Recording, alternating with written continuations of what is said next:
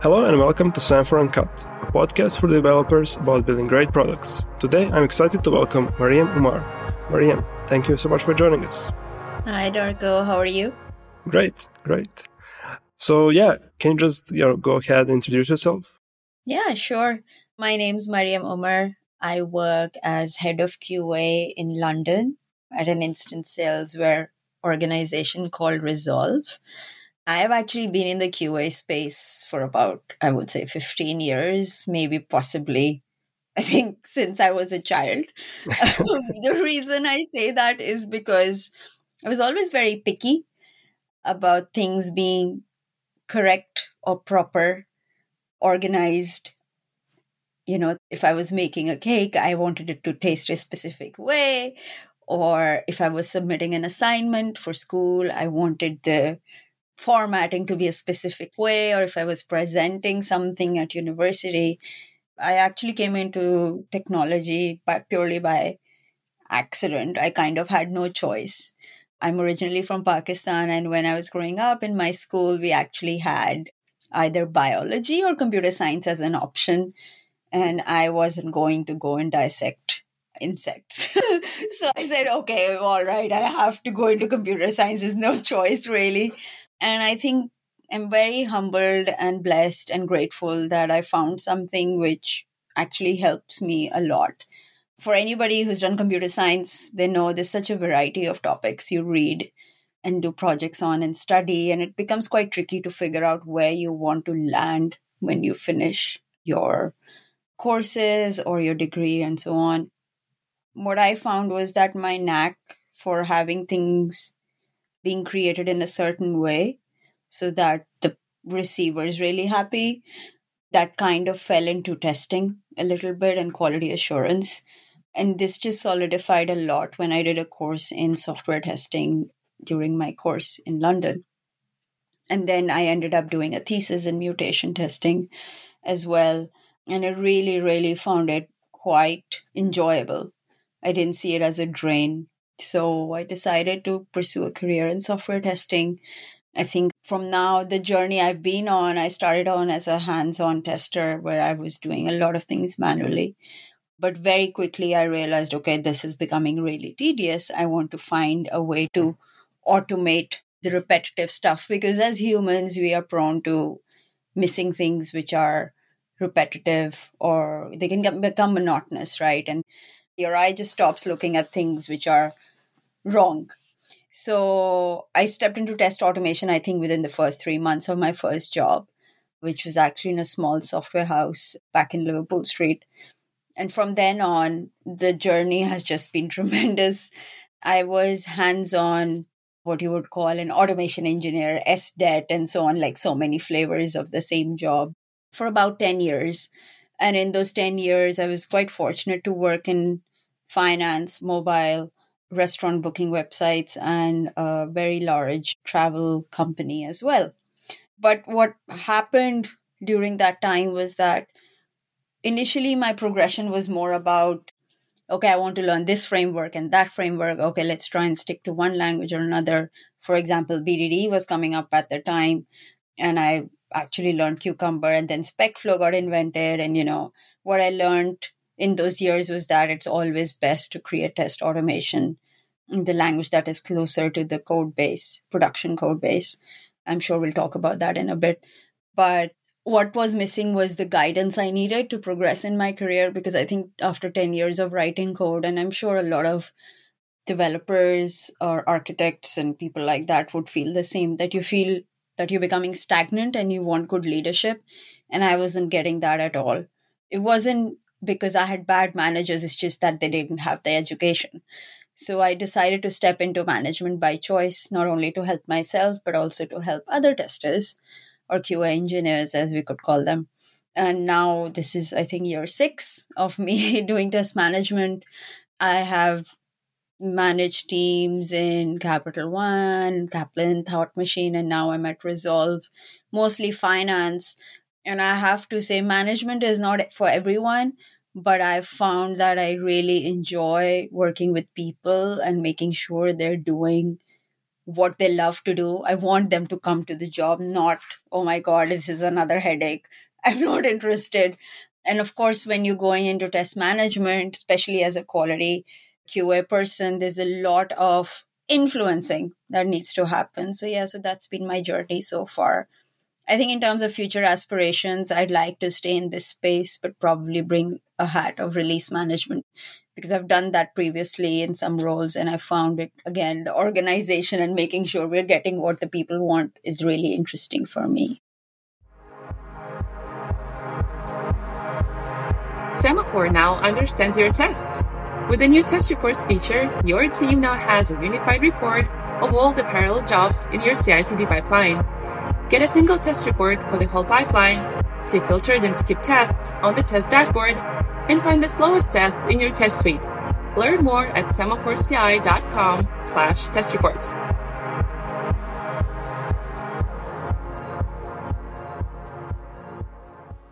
One of the things that we mentioned is that in just your previous role, when you joined the organization, it was an organization of 100 people. And as you just, started your position, that company was 500 plus people. And it's one of the things that is probably connecting us with all of our listeners, except the topic of, just test automation and testing, is that a vast majority of the companies are scaling in some way and at some pace. It's true for us, it's true for your current company, and also for the majority of our clients. It's just the question, are they scaling, from 20 to 100 or 100 to 500? But that's one of the pieces.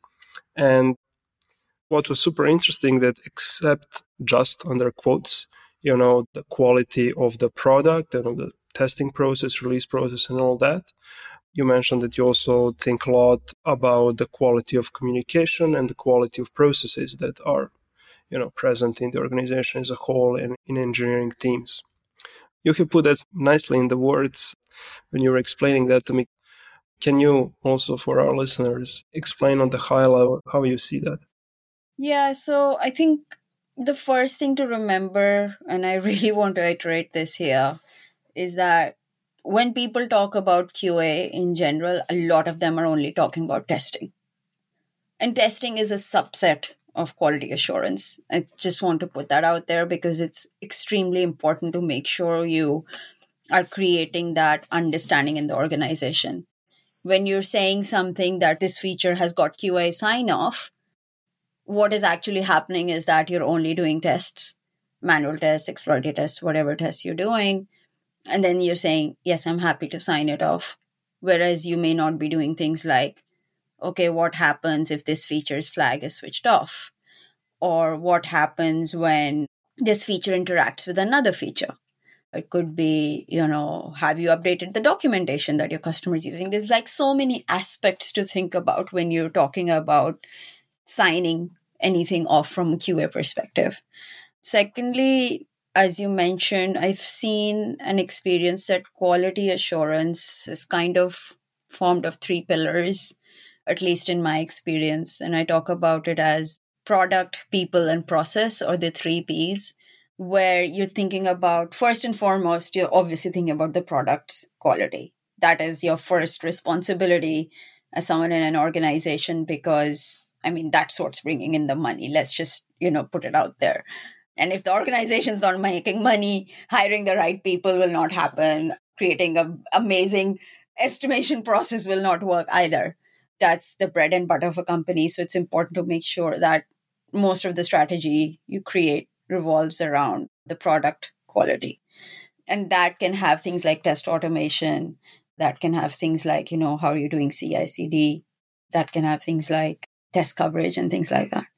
The second thing is the people, the quality of people or the quality of the team. I'll start with really talking about more from a QA team perspective. Lots of organizations have cross-functional teams, but lots of organizations also follow the Spotify model. Lots of organizations have QAs sitting outside of the teams. There's no correct answer for this. How do you want to structure your team? Really, you need to understand how the business is flowing. But the type of people you want in the team is what is important here. I've had the fortune of hiring a team from scratch, but most often you are coming into a team which was hired already, and either they've not had a manager before or they've had managers who were unsuccessful. So it's really about understanding why those people were hired in the first place, what was the skill set they brought on board, and really thinking about what do you need for the type of teams these people will support. And lastly, the third thing is process quality, which is really where we think about, okay, how is our agile process? This is where you will see a lot of coaches or specialists come in and tell you where you can eliminate waste. And this is also why we talk about fast feedback. That's what agile is about. And really, are the processes you're using catering to it or not? Is it taking too long to find out whether you're developing something in one sprint and getting feedback in the third sprint? Obviously, a process like that will not scale. And the reason process quality is so important as well is because if you have the right processes in place, you'll automatically become efficient as a wider engineering team, I feel. So yeah, so those are the three pillars I wanted to talk about. Great. And as you're just starting a new position, this might be on top of your mind. You have to do some exploration once you join. Exploration of processes, meet the people, see where the company is going and all that. And this might be useful if you can talk about this. What's kind of your checklist or what's the process? There is lots of material I've read. The one book which is really good is called The First 90 Days. Sorry, I'm forgetting the name of the author. But it actually helps you understand how to set up yourself for success when you're starting a new job. It talks about how to have your first one-to-ones and so on. Like some of the things I try and do is I intentionally ask people, sometimes people try and sway your thinking even before you've met a person in the organization. Let's say, for example, I'm head of QA, I'm reporting to the CTO, and I have to meet the head of product, right? Or say head of infrastructure, because most organizations have those roles. And sometimes people will, instead of letting you form an opinion, they will say, oh, so and so is really bad with meetings, or they'll say, you should have a catch up with the head of product, but don't be upset if they seem preoccupied or something. Saying something about their personality or the way their team works, which already forms a bias in your head. I'm very, very mindful. At the beginning of this job, I've been in this job 5 weeks now. There were some statements made by my team to me, and I was like, no, we don't talk about it like that. We're all in this together. And then 2 weeks later, I think I was just really getting confused about some information, and they started laughing. It's like, Mariam, would you like to change your opinion? But it's very important first to make sure you're not letting bias creep in your head. And the second thing is, I take the time to understand the product. So even if I'm not going to write code or ever going to look at a pull request, it's important to make sure you can set it up on your machine. You can run the app, or you have a basic test login to log into the program. And it's so important because that then helps you understand what your team is talking about. It creates respect there, and it's okay. I'm not shy of saying, I'm sorry, I still don't understand this. Can you explain to me where the data is coming from, or I don't have access to the database, whatever. Because the more time you spend in understanding the actual product you're going to be working on, the better it is in the future. Other things which form my checklist are, I have a one-to-one with my entire team. And I have to say, this has been the most challenging piece in my current role. I have about 15 people, and they're all in different time zones. Nobody works in the UK time zone.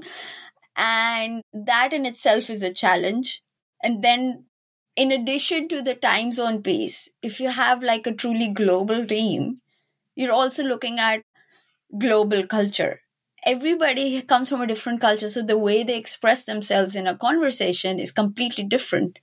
Some cultures we can understand, some we don't. So, I have started giving everybody the benefit of doubt because maybe I don't understand how they're communicating to me with a problem. But what's important is when I do the one-to-ones, I ask everybody the same 3 or 4 questions. Everybody. Like, what team are you in? What are your current challenges? How can I help you? And do you have feedback? I am very, very, very much about feedback, because feedback is what will really help you improve the quality of the work we do. It's like, if you think about it, it brings the agile thinking to a head where it's all about providing fast feedback. So it's the same when it comes to people, that you want to have the fast feedback. And lastly, I think the other thing I do to try and set myself up right is I try and have some core hours when I'm going to be available for troubleshooting or, firefighting. But then you should also spend some time apart where you can actually do some thinking. This is a mistake I've made in a lot of jobs, I would say. It's really important to set that time aside and also tell your team that this is what you're going to do. Let's say the last 2 hours of the day, you're probably going to be doing some documenting of a new strategy, or creating some visibility, or creating some boards, or something like that, or reading some stuff which you can apply to the team. So that's how I try and set myself up in a new organization. Semaphore now understands your tests. With the new test reports feature, your team now has a unified report of all the parallel jobs in your CI/CD pipeline. Get a single test report for the whole pipeline, see filtered and skipped tests on the test dashboard, and find the slowest tests in your test suite. Learn more at semaphoreCI.com/test reports.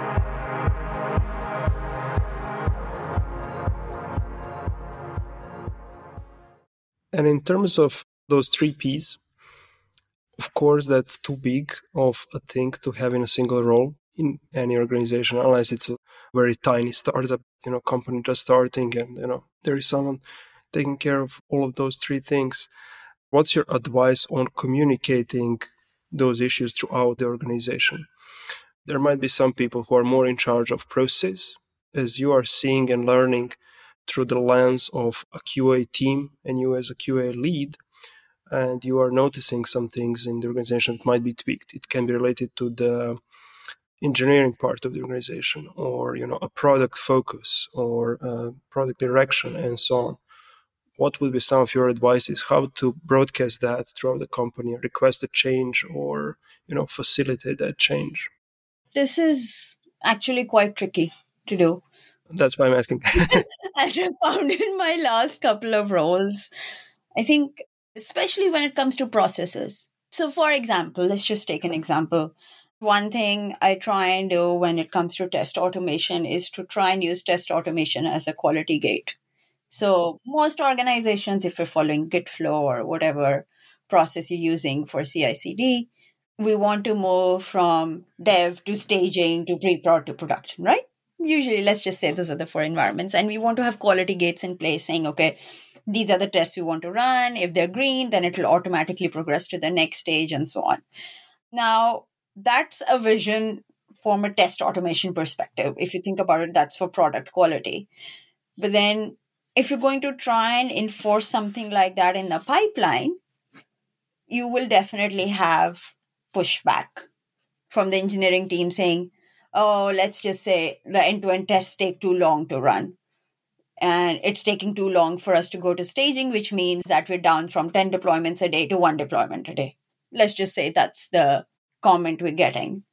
The problem then there becomes that it's not really about quality assurance. It's more about the team being precious about their process.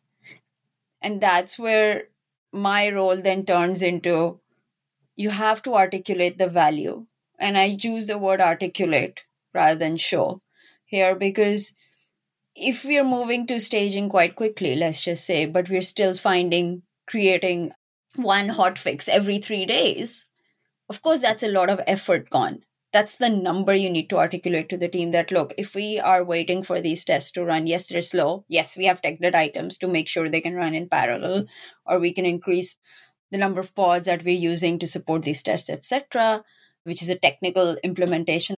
But you really need to articulate the value that putting those quality gates in place will bring. And you cannot have the QA team implementing those gates everywhere. I see people in the QA space as people who are highlighting where we can improve and helping us go into a preventative state rather than in a reactive state as an organization when we find issues with the product. Then if you think about the people and the process piece, it kind of all of it overlaps each other, because one thing is creating a vision that, okay, to improve product quality, we want automated quality gates, but then we need the right people who can implement them with that skill set and that mindset, but then also the implementation of it. And if you want to do it over multiple teams, then you also want the right process, automated process in place. So if you think about it, it's just a way of presenting how we can improve something. What I've seen, the most clashes you get is when you talk about process quality. It's not even about people quality, because at the end of the day, everybody has a team that they want to run in a specific way, which is fine. But it's something the team lead or the engineering manager should really have a vision of how they want to do. And they do. But process quality is something which all of us have a different experience of. Some of us have come from really small startups and we think, okay, we can just deploy to production every day. Nobody's using this API yet. Or you can have people coming from the finance sector and say, okay, we cannot do this until we have pen testing done on this piece. So you can have those two extremes, right, when it comes to process. And it really then becomes about, are you going to do what the people are saying that needs to be done? Or are you going to do what Agile tells us? Or are you going to do what the Scrum Master is saying? Again, it becomes more an advice. And that's where a lot of the metrics come in play. DORA metrics, which a lot of people now know of or use, they're mentioned in the Accelerate book or the State of DevOps report. They are really useful. They really help you understand, because sometimes you can have different processes being followed by different teams. And that's also okay, as long as the output is the same. And that's what we need to focus on, rather than drill down on one team is doing Fibonacci series for estimation and one team is doing number of days. That doesn't work. Well, yes, we know it doesn't work, but if they're all producing the output at the same time, yes, forecasting becomes difficult. But at the end of the day, it's about, again, choosing your battles and figuring out what is not giving you the desired output or what is creating more chaos and trying to fix that first. As you said, you entered that QA area, you said from the childhood, but you did enter it during the university, the masters that you did and other papers that you wrote. And you gave us the overview that you initially did some testing. 3 months later, you had those things automated, and then you spent a decade in that domain. What are maybe some advices that you would give to people who are for some time in the QA space and maybe are feeling stuck at this point in their career and they would want to break out of it? But, there are various directions that people might want to take. What are some of the options that you have seen people taking, or you have maybe yourself considered those? So when you're in the QA space, a question which you see, because that's the behavior you see in your organizations, is, okay, the next step for me is to become a developer. Because I've done test automation for a while, I can write these frameworks. That's probably a very senior tester. Let's just go according to levels. And I actually, with my experience, actually resisted that move a lot, because that is not what I know I'm good at. In your heart, you know what you're good at. And if you're a good QA who is made to that level, then a lot of QAs who become quite senior, they start actually writing frameworks, or they become test architects in the organization. So they start working beyond BDD and all of that. They are the ones who are looking into, how can I do automated quality gates? Why don't I wear that hat of adding a DevOps skill set to myself and really help move testing left, for example? Another one is, which I haven't seen a lot of, but there's a huge requirement for it now, is non-functional testing. There's not a lot of people who understand it. I'll raise my hand. I still need to read a lot about it, because it is difficult to understand. People only think about non-functional testing as, load testing and stress testing. But that's not the only thing. There's also accessibility, there's reliability, there's security. Like, there's so many variations of it. But then again, don't start looking into all of them. Look into one, master it. And it becomes difficult. I understand that. So it's those areas which I feel are still very much uncovered. For the exploratory tester, who's quite senior, and there are lots and lots of people I've met whose books we've read and so on, there's so much more you can bring to the table by devising ideas and visualizing where the gaps are. For example, there's a technique called value stream mapping. You could do that and show, how long it's taking you to actually find out whether this new feature will work with another feature. Where is the waste? Because again, it's about being more efficient and trying to prevent issues rather than two teams completely finishing two features and then integrating them. Another way of doing this is I've been very fortunate to work with a couple of very good exploratory testers who actually looked at things like impact mapping and so on, and actually trying to understand the architecture. Putting your hands up when there's a technical task.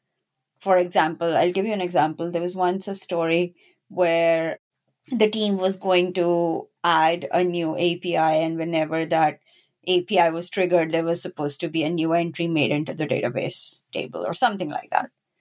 And that test engineer, just held their hand up and said, this task is too technical. I disagree, because that task basically means you have to open up the database, run that task manually and see if the entry is made. That's not difficult. If you can't even do those things, like, you don't work in tech. It's not about using the application. It's about making sure that the data flows in the application correctly as well, so you can expand to that. So this is probably for senior testers. Going back to mid-level or junior people, again, there's such a lot of opportunity there. I try and keep myself up to date. I say try with a big quote unquote, with blogs published by Ministry of Testing and InfoQ. And, there's just so much information out there. Even Stack Overflow has some quite interesting ideas there, or people whose books you've read. All of these people actually still do a lot of speaking. A lot of the conferences content is now on YouTube. Thankfully, because of COVID, a lot of things have happened virtually. So a lot of this is now easily accessible. I would actually try and find the time to read and keep myself up to date with what is actually the new techniques. So for example, I'll give you an example. I'm trying to look for a front-end automation engineer, and everybody I'm speaking to has come up with Cypress. And my question is, why did you choose Cypress? You need to understand the why rather than just following the trend, right? So everybody's using Kubernetes today. Tomorrow it will be something else and everybody will start using it, not knowing why they need to use it. So always make the questioning of the why, which is kind of the core, I would say, skill of a QA engineer, is something you should always use when trying to learn more and go in a specific direction in your career. Great. You answered my last question before I asked it. And what are the resources and what are the ways that you're maybe suggesting your team members that they can level themselves up? And from all of those valuable resources, I think that this why at the end that you mentioned is actually probably the most important one that is so often overlooked. Why I'm choosing this database, but everyone else is using it, so they must be right. It must be right. I'm sure it is right, but you also need to do your own due diligence, right? Yeah, I understand why is that right and why is something else maybe not right. Yeah, exactly. Thank you so much for this great conversation. I'm sure that it will be very valuable for a lot of our listeners. Yeah, again, good luck with your new role. I'm sure that it will be very exciting, setting up a new team. Yeah, exciting is a very small word. No, but thank you so much, Darko, for this. I really, really enjoyed speaking to you. And I hope I've managed to help some people through this conversation as well. Thank you again. Thank you. Take care. Thanks, everyone. Bye.